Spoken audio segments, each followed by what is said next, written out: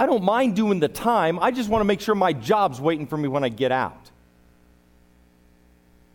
These are not my words, but the words of a friend of mine who just recently was released from jail. He has been doing pretty well for the last few years.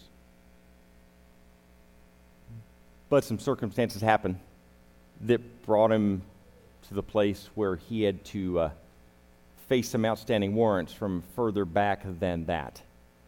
And so he said the judge gave him the opportunity to just do 4 months and then put all that behind him.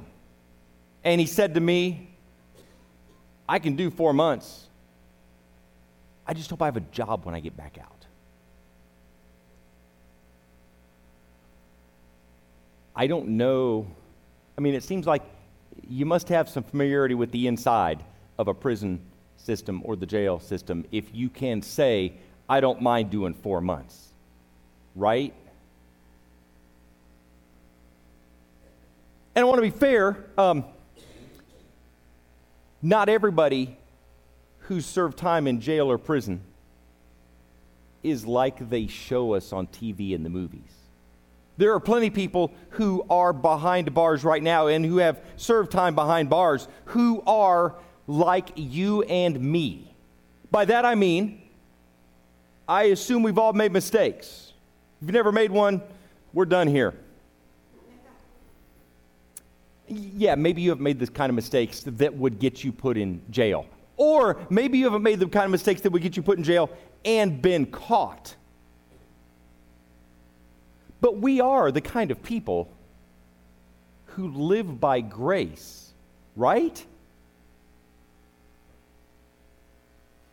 I mean, it's tempting, for church folk to be pretty condemning towards somebody that is in jail or has been in jail. It's easy for us to look down our collective noses or our spiritual noses because it's easy for us to forget that we all live before God entirely by grace. Because if God were out to condemn anybody, we would all stand convicted and condemned. So I remind you of these words from Paul from the middle of the book of Romans, chapter 8, verse 1, by the way, which says, so now there isn't any condemnation for those who are in Christ Jesus. And if there's no condemnation in Christ Jesus, I would argue there should be no condemnation in us either.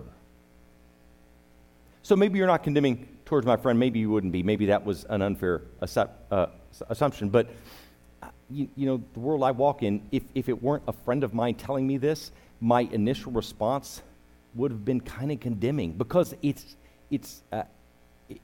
easy sometimes for me to forget how much I have been forgiven, how much I am still dependent on trusting God's faithfulness to work in and transform me. Because it's dangerous to trust God to change us. I mean, this is what we're all about from Easter Sunday until June 9th, Pentecost, the final Sunday of this Rise series. We're all about how the resurrection of Jesus, God's absolute, utter victory over death, doesn't just give us an opportunity at eternity, but it gives us the ability to rise above anything that fear or death could throw at us. And one of the things that fear and death throw at us is a lack of willingness to expect God's love to change us. Are you willing to let God's love change you? Or do you think maybe God's love is only really needs to change those people who've done time in prison? Because it may be in the world that if you do the crime, you do the time. But in the kingdom of God, I like to think that things might work a little differently unless we're all ready and willing to do the time. But God tells us by Jesus taking all the hatred and evil that the world had to offer on himself and dying in our place, that God's verdict for us is life eternal. Karl Barth called it called Jesus dying on the cross, the judge being judged in our place. So we let Jesus die the kind of death that we all, whether we've done or deserved jail time or not, that we all would otherwise face. And yet we're free. We're free from that condemnation. We're free to live in this new way that God gives us. But are we willing to let God change us that way? Are you willing to let God change your life? Or do you want to hang on to the control of your own life? I mean, when we talk about grace and how good God's grace is for us and how much better God knows us than we know ourselves, it would seem obvious that we let God's love transform us. But if that seems obvious, then I would argue Teacher Appreciation Week doesn't make any sense. You know, this last week was Teacher Appreciation Week, so now it's safe for me to talk about it. I assume we have some teachers here, so let me get on to my point. I'm not opposed to Teacher Appreciation Week, but I do wonder, why do teachers get a whole week of being appreciated when the typical professional or employee or fill in the blank gets maybe one day? And if your category doesn't even get a day, I'm sorry, I didn't make the rules, but teachers get a week of appreciation. And I'm not saying they don't deserve it, but here's my theory on why we appreciate teachers for a whole week. Because we don't want to pay them what they're worth. So instead of paying teachers what they're worth, we've decided let's appreciate them for 5 consecutive days. Then they'll be happy. And teachers are really good people, so they tend to be happy. But the part of Teacher Appreciation Week that I wasn't really aware of until this year, at least at Bel Air Elementary School, where my kids go, is Teacher Appreciation Week works like this. The week before, they send home a schedule of what teacher appreciation looks like on each of the days of the week. So on Monday, bring candy or something sweet. On Tuesday, bring something else. And see, I don't remember it because it wasn't my responsibility. But it seems to me that if you want to be appreciated, wouldn't you feel more appreciated if you didn't have to tell somebody exactly how to make you feel appreciated? And before it sounds like I'm being too judgy about that, here's my half of a conversation I had less than 2 weeks ago with Rachel. Hey, Rachel, what was that thing you asked me to get for you for Mother's Day, or you said you wanted for Mother's Day? No, exactly what was it? In fact, could you give me a link to it?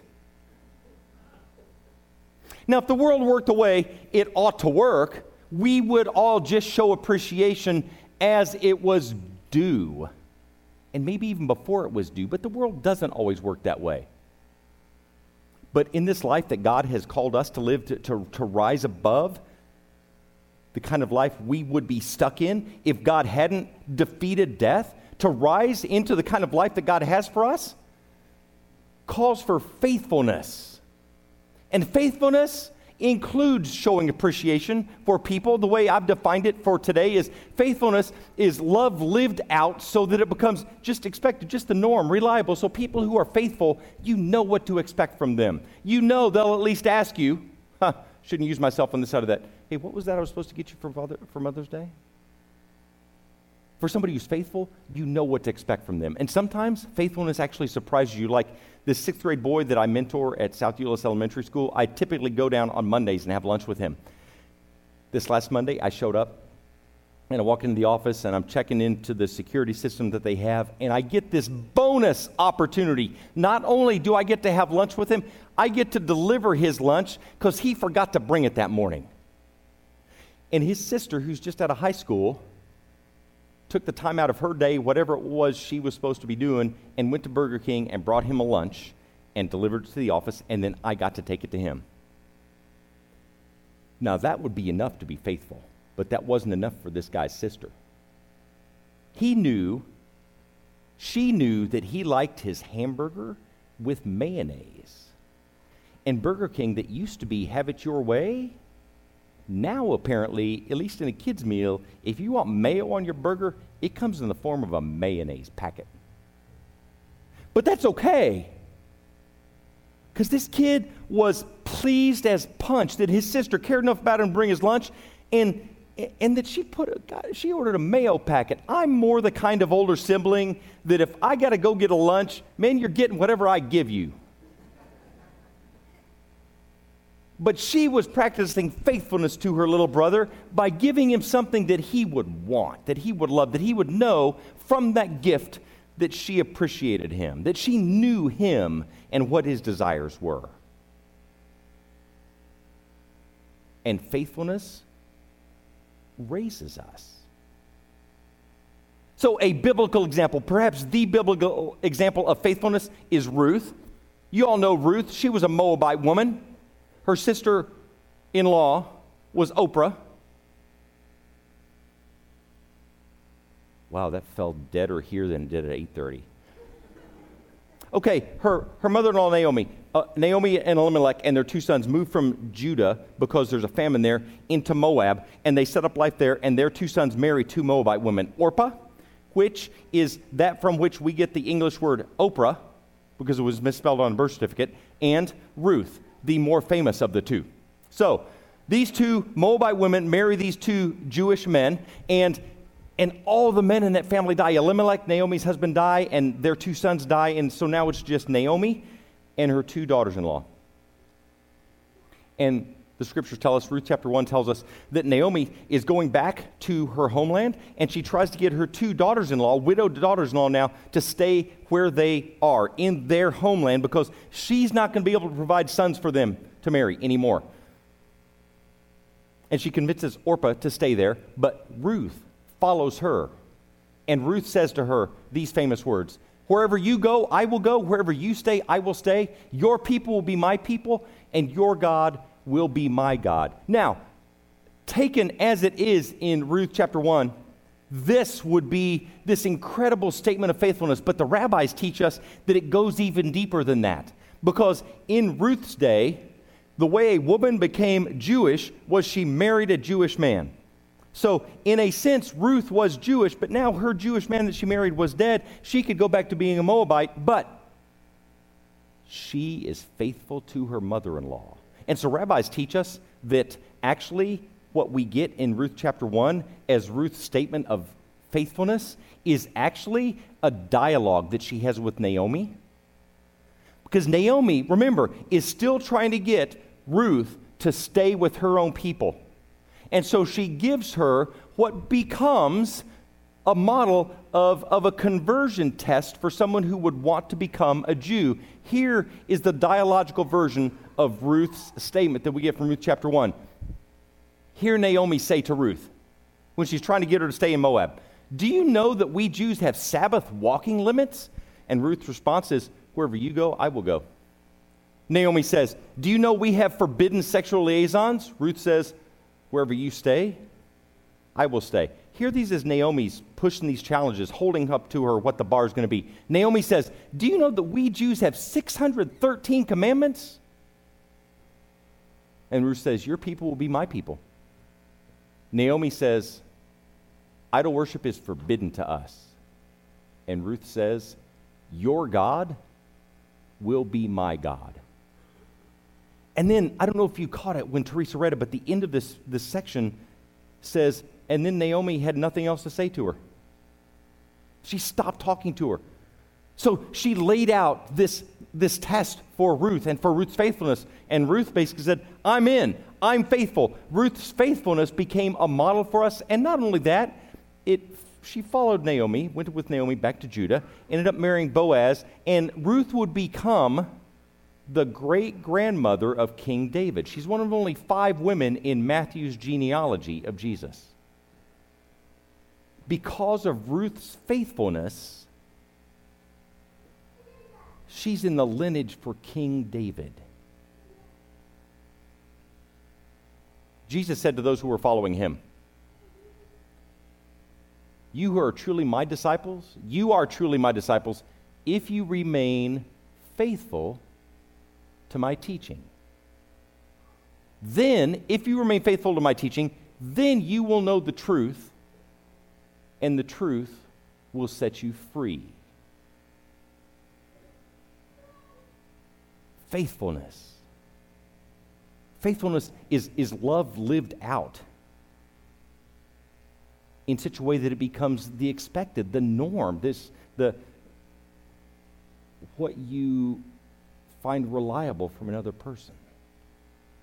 Faithfulness is Ruth, bound in her commitment to Naomi, to follow her, to be with her, to make her people Ruth's people, to make her God Ruth's God.